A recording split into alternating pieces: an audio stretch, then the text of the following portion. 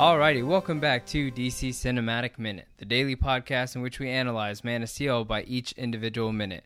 My name is Mark. You can find me on all social media at Mark Meadows. And I'm Nathan. You can also find me on that social media at NoClutchNate, as well as my Instagram page, Clutch Figures. And I am Crystal Beth, and you can find me all over social media at The Crystal Beth, and on my podcast, The Fifth Element, and Unlimited Lives Radio, both available on iTunes. Alrighty. Well, thank you for joining us again, Crystal. Of course, it's my absolute pleasure. Can never get enough of you guys. Aw, thanks. That's sweet. Today, we are talking about minute number 73 of Man of Steel. The minute starts with General Swanwick being pretty upset with Superman, and then the minute ends with Kal-El and Lois Lane holding hands. Pretty sweet.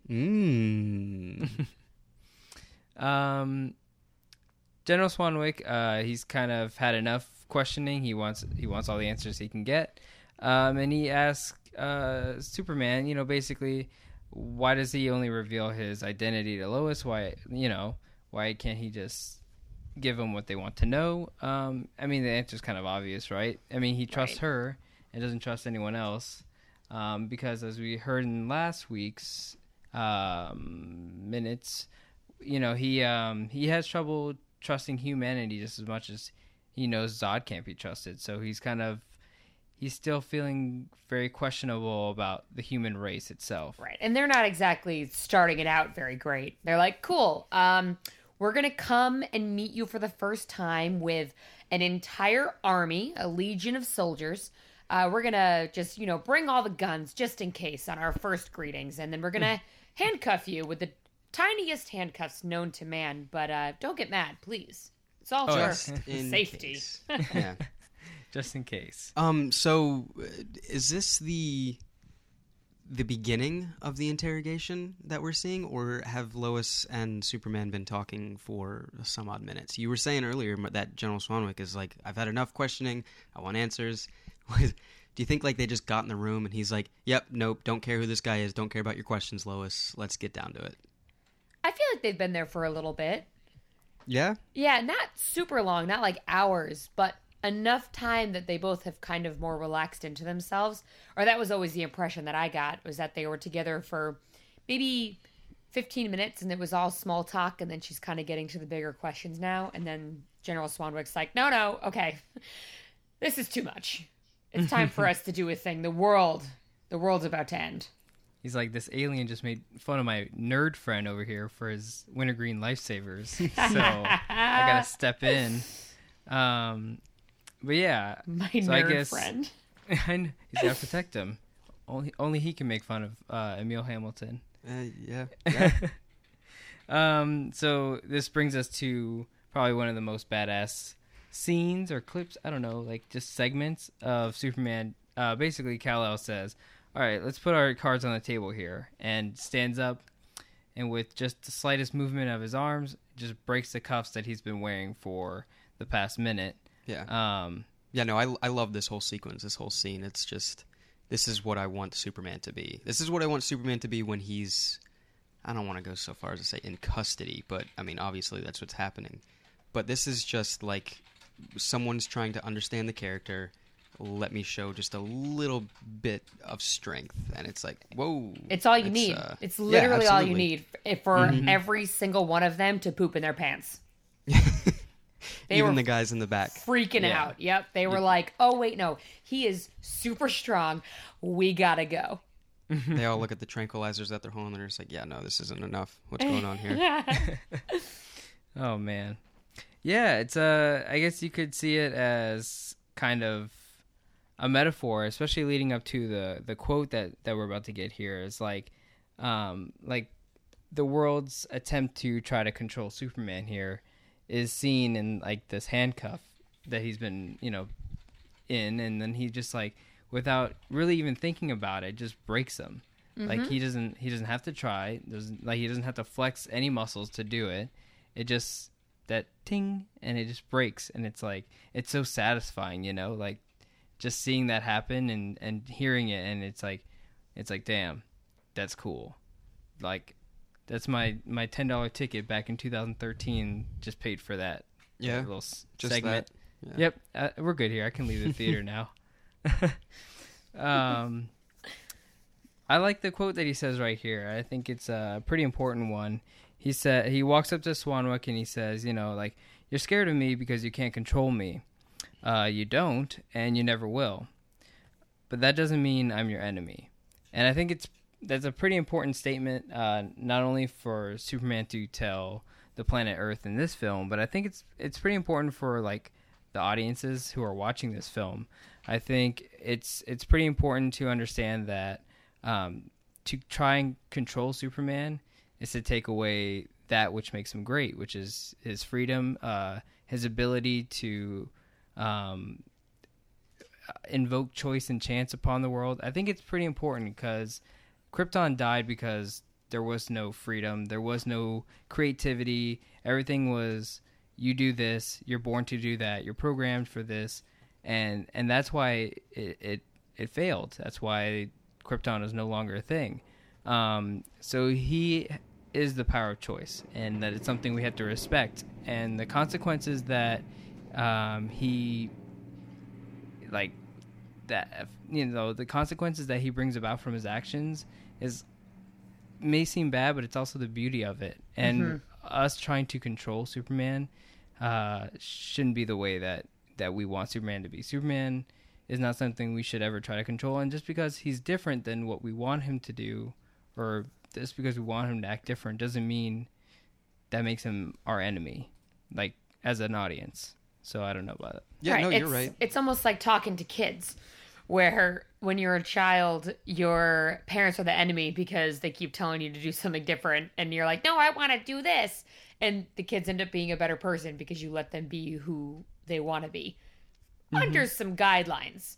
And his guidelines were his dad teaching him how to be a good human. But it's good to give people the choice of what they want to be. I would probably have been grown to be like, oh God, I don't even know if I would have been given a job. They probably would have been like, get rid of this egg.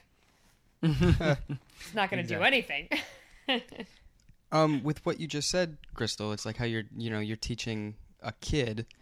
It's almost, if you think real hard about it, when Clark was growing up under the tutelage of Jonathan Kent, he always told him to suppress everything, suppress his powers, suppress, all your feelings of wanting to do good and all this stuff. So maybe that's also like a main reason why things go so awry later on in the film, because he wasn't able to make those choices as a kid, but now he's making those choices, good or bad, as an adult, and at almost full strength. So right, the calamity could have been maybe a little bit less if he was able to mess up Kent Farm a little bit more. I think that, like, the truth is, like, he knows he has these powers, whether or not he does them for good or evil. That's what Jonathan Kent's worried about, and he didn't want Clark to practice his powers. He wanted him to want to do good. And so I think that's what's most important is, like, so like here we see like the government trying to control Superman's actions, and like maybe we as people like want him to do the right thing, but we try to control him to make him do the right thing versus like making him want to do the right thing. Does that make sense? Yes. Yeah. He wants, so like just because we don't control him, we think, oh, he's just gonna like turn evil on us and like do everything bad. But like no, because that's what was so important about him growing up, was that he learns to want to do the right thing, and that's what's ultimately important going on, moving forward, not just in this film but in the rest of them, is like always want to do the right thing. It doesn't matter if you have the ability to do it or not, as long as you always want to do it. That's what's ultimately important. So I agree. You can raise my children if you'd like. I don't have any, but you can take them. I sit with my philosophy of cats, Superman. and I give them the same imprint. I sit down with my cats, and I'm like, listen, guys, you don't have to knock the glass off the coffee table. You can do better than that. And then they look at you and knock the glass off the coffee table. Yeah, and then they do that. So You're like, I love you. yeah, right. Um, so what I thought was really cool. Okay, so I mean, there's not much to take away from what's next. So after he says, "But that doesn't mean I'm your enemy," Swanwick returns saying, "Who is Zod?" And Clark says, "That's what I'm afraid of."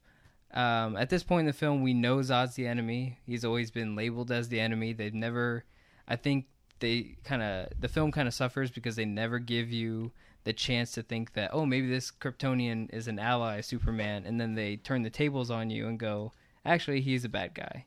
Which I think if they had done it that way, it would have worked out really well. But it's like, yeah, he's the bad guy of the film. It's kind of spoiled already.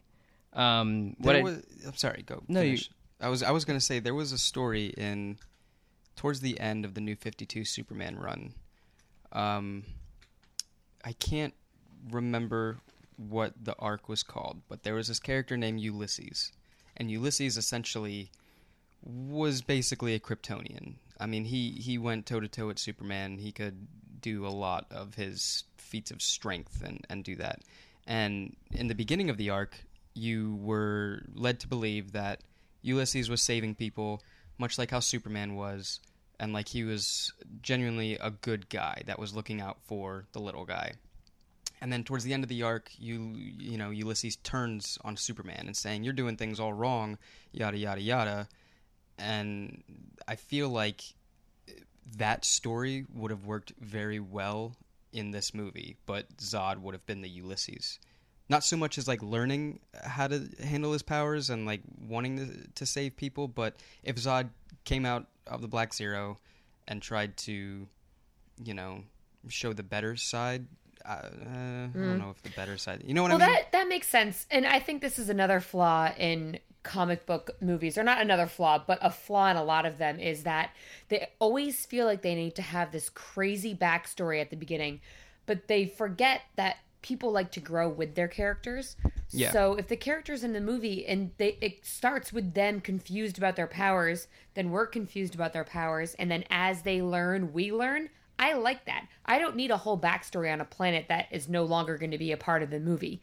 If they had just started from Clark Kent in Kansas, starting his own thing, doing his own stuff, slowly discovering his powers, and then finding whatever they think that he could find, whether it's someone contacts him or he stumbles upon a beeping sound, I don't know, that summons him to where he needs to be, and we learn about his past with him, then you're given the option to have Zod as a character that, oh, look, someone from my planet. Oh, wait, no. Oh, God. It's the worst choice of them all. Yeah. But I think that, because they did this again, and I referenced it at another podcast, or I will in later days. I'll say something about Age of Apocalypse, where you could take the entire first 30 minutes out of that movie, and it's a better movie. Mm-hmm. But who am I? I'm no one. Yeah, well, I think it's like, well, we do see at the end, like, the way Zod thinks about saving the planet in his mind is a good thing. Like, he thinks he's doing the right thing. well, yeah. Right. And that's the best kind of villain. Yeah. Yes, exactly. Yeah, and I mean, half of it was programmed into him. The other half was almost out of hatred, too. Because this one is striving and his is not? No, because Kal is the product of heresy, and that's everything that Zod was opposing on Krypton. So it's like, why would you praise? Why would you praise this little baby who was just born out of Heresy? Out of heresy, and then all of a sudden he goes to, he's a refugee on this rogue planet, on this alien planet, and now people want to praise him, and that's almost like, I mean, I'm sure Zod is just as confused as the Superman villain in the is, next but film does the same thing. in the next, That Lex Yeah. Luthor? yeah, Yeah. Same so, mentality. Yeah, absolutely. So I mean, they're very comparable. But yeah, it's I don't know. Zod's cool. I like Zod. Yeah, me too. Don't blame you. Kind of had to end that on a weirdo. I thought it was pretty interesting. So switching from this scene to the next one, you see Kal-El staring at a mirror, and you see his face on one side, and then you see his reflection on the other side. And if you set up the rule of thirds here, like you see his face on the left third, going vertically, and then his face on the right third, and then it switches to a wide open shot of him and Lois positioned in the center third. And I thought that was interesting how you could have subjects in the two outside thirds and then switch scenes and it's in the center. So I thought that was a really neat. I like it. It works really well. And then it gets really bright as opposed to really cold and dark from the last scene. Yeah. This cut makes me laugh more than any other cut in the movie because of all the exact reasons you just said. Where it goes from just this dark thing. And I mean, I imagine if it had gone back to to the next scene where they're standing in the desert and they were touching in any way or a little bit further apart or not as centered, it would feel less jarring to me. But the fact that they're standing super close together, it looks almost like Clark's kind of at a tilt to her. She looks like she's kind of tilted towards him, just very slightly. And then it takes forever for one of them to speak. It just makes me because again, one of my complaints about this movie is how long it is and how they can edit out some of the pauses. And right here is one of the ones where I'm like, cut to the action. Show me what's going on. It is beautiful. Yeah. It is beautiful. It looks like they said the wrong thing and then they just got dropped off in a desert. But she had to walk out to him and he had to walk out there. So what was the conversation of them getting out there? How long did he walk out there first and then turn and face her and she stopped and was like, oh God, he's looking at me. Oh God. Yeah, it's just that awkward first kiss stance. I don't know. I think you gotta stand 6 inches apart. Yeah, they had the ruler. 6 inches for Jesus. Yeah, absolutely. And what did Lois just be like? Hey, let me walk you to your car. Hey, let me walk you to this alien ship that we're supposed to meet. Why is she out there? Why do they let her out there? And why is she out there in stilettos? Yeah. Are those stilettos? They're stilettos. I couldn't see the brand. Yes. Is there a shape to them? It's very hard to walk in grainy sand with heels on. And she has the spikiest heel. It almost looks like she's floating in the air above the sand. It's crazy. I'm impressed. No, you're right. It's a metaphor. I'm kidding. I don't know what it means. What you don't know what a metaphor would be? No. Yeah, no. Oh, I don't know what a metaphor is. Yeah. It's a metaphor for the fact that they should have given her boots to wear if she was going to be walking in the desert. Exactly. Somebody could have had boots to be like, hey, stylish boots. Not even that. Just boots someone she could have asked. Hey, I've been in these heels since 6 a.m. The FBI picked me up, dragged me all the way out here. Can I get some comfy shoes? Do you have a duty-free shop that has maybe, I don't know, disposable flats that girls wear to clubs when they're walking home? Even those would be fine. Those stores have to exist. Yeah.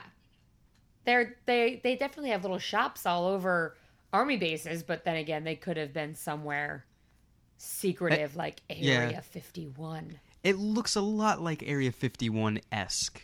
Yes. Yeah. So it's almost fitting that an alien ship is going to land there. It's like they watched old movies and was like, oh, okay, well, we got to go to Area 51. That's the welcoming committee for Earth. The people who made the film or the people in Northcom? Not even that. No, Zod and Feor, when they send the ship down there, they're like, hey, we got to go down to this specific spot. And maybe Swanwick was radio up to the thing, be like, hey, we got to go to Nevada, meet us there. There's a big landing strip. You can't miss it. They're like, why would you want to go to Nevada? Look, we're all in Ohio right now. What's going on? We have the best base here, best, cleanest bathrooms. They're like, nope. They asked for Nevada. They saw a bunch of weird movies. Yeah. Oh, man. So in this scene, when they do finally start talking, Clark starts with, thank you for believing in me.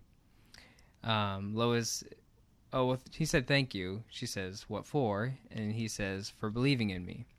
she says, "It didn't make much of a difference in the end." And he says, "It did to me." It did to me. Yeah, which I really enjoy. I really like that because it didn't matter. I mean, so this would have come out earlier had she published her story, but she didn't, because instead of thinking of him as a story and as a successful, I don't know, accomplishment, she learned that he's really just a person who's trying to live a normal life, do the right thing, take care of his mother, and find out why he's been thrown onto this planet. And I really like that she did see him as a human being, or I guess as a being, not a human. Yeah. Instead of a story. And that really mattered to him, you know. At the end of it all, like, it did have the same outcome, but, you know, to him, that mattered more, is the fact that she respected him. Everybody just wants to be accepted. Right? Exactly. I want that. Yeah. That makes me interested. You guys said that he is, or that Lois is standing with Kal-El. What makes you feel like this is Kal-El and not Clark Kent she's talking to right now? If you think that there's a difference.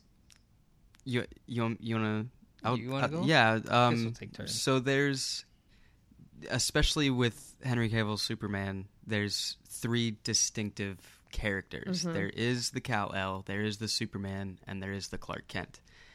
At this moment, I see more Kal-El because the scene before, they were discussing the symbol and things on Krypton, and, you know, it's not an S, it's hope, and yada yada yada. That's what he's getting from Jor-El, and that's when he really started to embody the Kal-El guys. Mm-hmm. If you want to take it back 20 years, I'll give it to you that this is Lois and Clark, because Lois uncovered that this, you know, super strength being actually is a person that lives on a farm in Smallville, and she went to that farm and got to know him on a personal level. When they were in the graveyard, yes, that was Lois and Clark. Yes. Now when he's in the suit, and after this whole discussion that they had, he's under the guise of Kal-El. He's he hasn't finding been deemed his Superman self. yet. Yeah. His actual yeah, absolutely. self. Absolutely. See, I think of it as, like, even when they meet in the graveyard, I feel like he's Kal-El, and I feel like being Kal-El is not a mask or anything. I feel like that's who he is. Right. In the last scene with the interrogation and, like, the cockiness that we saw and, like, the overconfidence that we saw in him, that is Superman. That is the...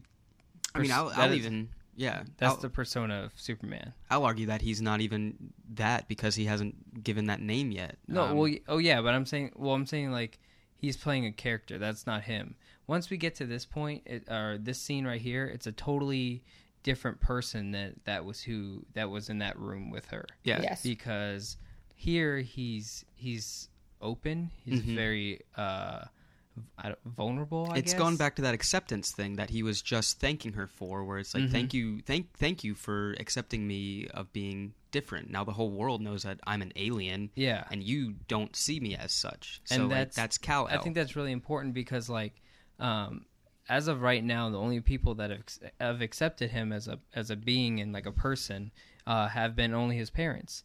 Were they? I mean, I'll go as far as to say that his parents see him as Clark just because they raised him. Well, yeah. But I think he's Kal-El because, and I kind of, like, how do you say, I correlated it with people who, like, slaves back in U.S. history when they were free and they got to retrace their African roots, and then they, like, learned about their heritage and their culture, and then they came back, and many people used to change their names and whatnot. Like, this is, like, Kal-El found out where he comes from, his people, his real name, and so when he comes back to Smallville, he's like, I am Kal-El. This is my culture. This is who I am. So from then on, he becomes Kal-El. And I know some people, like, argued, like, oh, he's never been Kal-El because he never grew up on the planet. But it's like, if you learned your heritage and your culture, then you want to be that again. Like, you want to savor that. And if like, you make the choice to do that, if it's your choice to be... I mean, it goes along the same lines as transgender, too, which is not... It's not exactly the same, but you've been John for 15 years, but you've always felt different inside because you know you're different. And then you finally switch over to Jane and you're who you are, even if the people who remember you as John, it's rude when they call you John if your name is Jane now. You're like, yes, that's who I was, but I finally was able to find who I was and feel right in my body because I know where I come from. Now I'm Cal. It's a very easy, it's an easy thing to hear and understand, but in being put in that situation, it's hard to wrap your mind around for some people. Mm-hmm. And we also have to remember that he doesn't feel like this planet is his yet. You know, like he still just feels like an outsider, an alien, until we get to, you know, this moment right here, which really proves to him that there are going to be people besides his parents that are going to be very accepting of him, and kind of let him believe that humans can be trusted, and they can still be good, and that, you know, despite Earth's similarities to Krypton,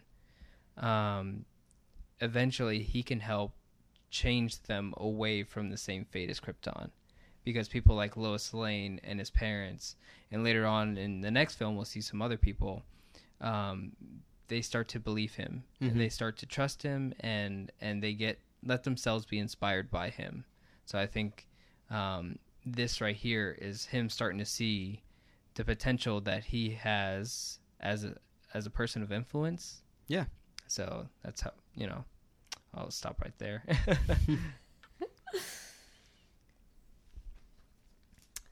But did you guys have anything else for this minute?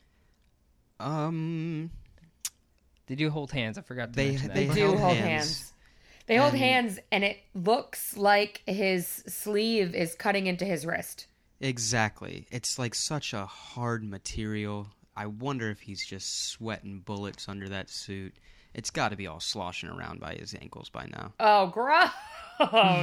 It's got to be. Yeah. You're all thinking it. I'm thinking it. I think about it the second I see costumes like this. I'm like, where is the breathy mesh? We need some nice breathable mesh on a suit if we're going to. I'd be like, I can't. This is too, I'm not comfortable. It's like a rubber. It's like pleather almost looking. It looks almost like, I think I once said, like, it looks like a Star Wars kind of uniform. Yeah. Where it's like, it's got like the ridges that you would see on like a Rebel pilot outfit. Or like, for some reason I'm thinking of like Ponda Baba for some reason. Yeah. It has like his arm, like it kind of had like those ridges on it or something. It just kind of reminds me of that. Poe Dameron's jacket. It has like ridges on it. Yeah. But you don't see it on the rest of it. It's just on his sleeve. Just on his sleeve. So is that just a close-up shot, or is only his forearm made out of that material? And then I wonder what his ankles are doing. Is it just like one connected piece? Are his boots connected to the pants? Is it two separate pieces? I think it's all one piece. The boots probably come off. Those forearm gauntlet things probably come off. They have to. How would you get? Yeah, because I feel like with something that tight, the material does not look like it's stretchy. I can't imagine that you would be able to comfortably get your foot and your heel. Because I don't know if you guys have put on a tight boot before, but they need to have a zipper on them for you to get it all the way up. Otherwise, it wouldn't be skin tight. And that suit, oh man, is that deliciously skin tight. You're telling us. Yeah, I think we're all in agreement there. But yeah, it honestly, just that sleeve part looks like the hard rubber Michael Keaton Batman suit. And it's just, in my mind, it's just so uncomfortable. Mm-hmm. Yeah, pretty uncomfortable. I think, what is it? Like, I feel like the material looks like something like if you left out in the sun, it would get all like crackly. It would melt. Not like, well, I don't know about melt, but it's all sun dried looking. Oh, you know what I'm talking about? Yeah, I know what you're talking about. Starts getting a little white and crackly. Yeah, like I don't know. Like my steering wheel. Yeah, exactly. Like a steering wheel. Or like exactly glasses that are starting to get old. The plastic kind of or up a little bit. Yeah. You leave a pool toy in the pool for too long, it sinks to the bottom, you bring it up, 2 months later, and it's all cracked and. Well, if you really liked it, you wouldn't leave it in the pool. Okay, Dad. But yeah, that's all I got for this one. Is there anything you guys had? I think that's it. It's just it's a nice awkward hand touch. Yep. Is it an awkward hand touch? It's a little. I thought it was pretty nice. I think It's it almost looks like like- a first hand touch. Like, Yeah. it's happening. Whoa. Like you're expecting the first kiss, but they only get to touch hands. Well, I think you're right there. I think because like he's like, oh my god, what? You asking for your hand? What do I do? Like it that, means more. A girl likes me? What is this? I've never even hugged a girl before. Man, anytime Oh my there's God. a good hand-holding session, oh man, I remember when I first started dating my boyfriend, we went to watch some preseason football, and he was holding my hand at the bar, and I was like, oh, this is the best handhold I've ever had in my life. And then I was like, wait, there's such thing as a best handhold? But it was just like so need exciting to- that it was the best. Yeah, no, you're right. You're right. There's some good hand holdings when you get into relationships. Yeah. You're right about that. We need to start in what is it called? Internet Movie Hand-Holding Database. Yes. Then we can That's where we rank need to them. start. Rank all the hand-holding. Hopefully, we'll be comparable to that. Rent your tank here website. What did you say? I thought you were gonna say something about Rent. Rent the movie? Oh, right. Yeah. The play? There's some good hand-holding there, right? I don't know. Titanic. There's a good one. Yeah, they got some good hands. They got It's some. Yeah, that movie. Have you ever seen Titanic? No, that movie's got some pretty Oh. good hands in it. Opening of Jurassic Park. No, wait. Yeah. The opening of Jurassic Park. Yeah, where the guy dies. Yeah, but his arm is like. That's hand-holding, right? Is that hand? No, his arm's through. What Arm counts as- holding. He's got it in like a headlock, but it's It's like just a his arm. clasp. Yeah. Yeah. What about Dr. Sadler holding Samuel Jackson's ripped off arm? That's Does that also count? arm holding. I'll go with the hand holding on that one. Just I 'cause, feel like hand holding would be if she was like, well, let me just take this arm with me, and grabbed it by the hand and started dragging it through the compound. she, That's like, hand holding. takes it and like kind of does like a cool handshake. They clasp the fingers, but she's Oh like, my pressing gosh. the fingers down around it. She pulls it back and fist bumps it. Like, She's all right, we're cool. Woody with Buzz's arm. Exactly. Oh my God, that That was. counts. Oh geez, I don't. That's man. That was a good reference. Oh, I love that. Okay. Cool. Awesome. I guess that's it, guys. How is Yeah, no one doing yeah. Toy Story Minute yet? I think there is. I think there is a Toy Story minute. Not on my list, and I have all of them. And she's the list lady. List lady, that's your superhero name. That's me. Oh, it's just as sad as I am. Yep, perfect. Oh my God. Dang, low blows. I that's great. think there is a Toy Story minute. Maybe you There should is yell now. at them, Crystal. Yeah, I'm gonna find him. It's gonna be one of those things where it's like a Rule 34, and I hate using that reference, but it's gonna be one of those things where it's like, if there's a movie, there's a minutes by minutes podcast of it. Oh, Eventually, we're gonna getting get there. Yeah, we're getting there. So, Yeah. cool. Crystal Beth, where can we find you? Well, you can find me on Twitter. I am the Crystal Beth on Twitter and Instagram. And you can listen to my podcast, The Fifth Element, and also Unlimited Lives Radio on iTunes. Cool. Alrighty, guys, we're going to go ahead and wrap up this minute. If you love what you hear, don't forget to leave us a great review on iTunes. We love reading those out over the podcast. And if you're looking for some other cool podcasts, there are Stellar Dynamics, the ultimate encyclopedic compendium of all things Rush for you Rush fans out there. And then there's also Honey Hold My Beer, which is just a podcast where two gals share craft beers and some of the oddest stories I've ever heard. And we'll catch you guys tomorrow here on DC Cinematic Minute.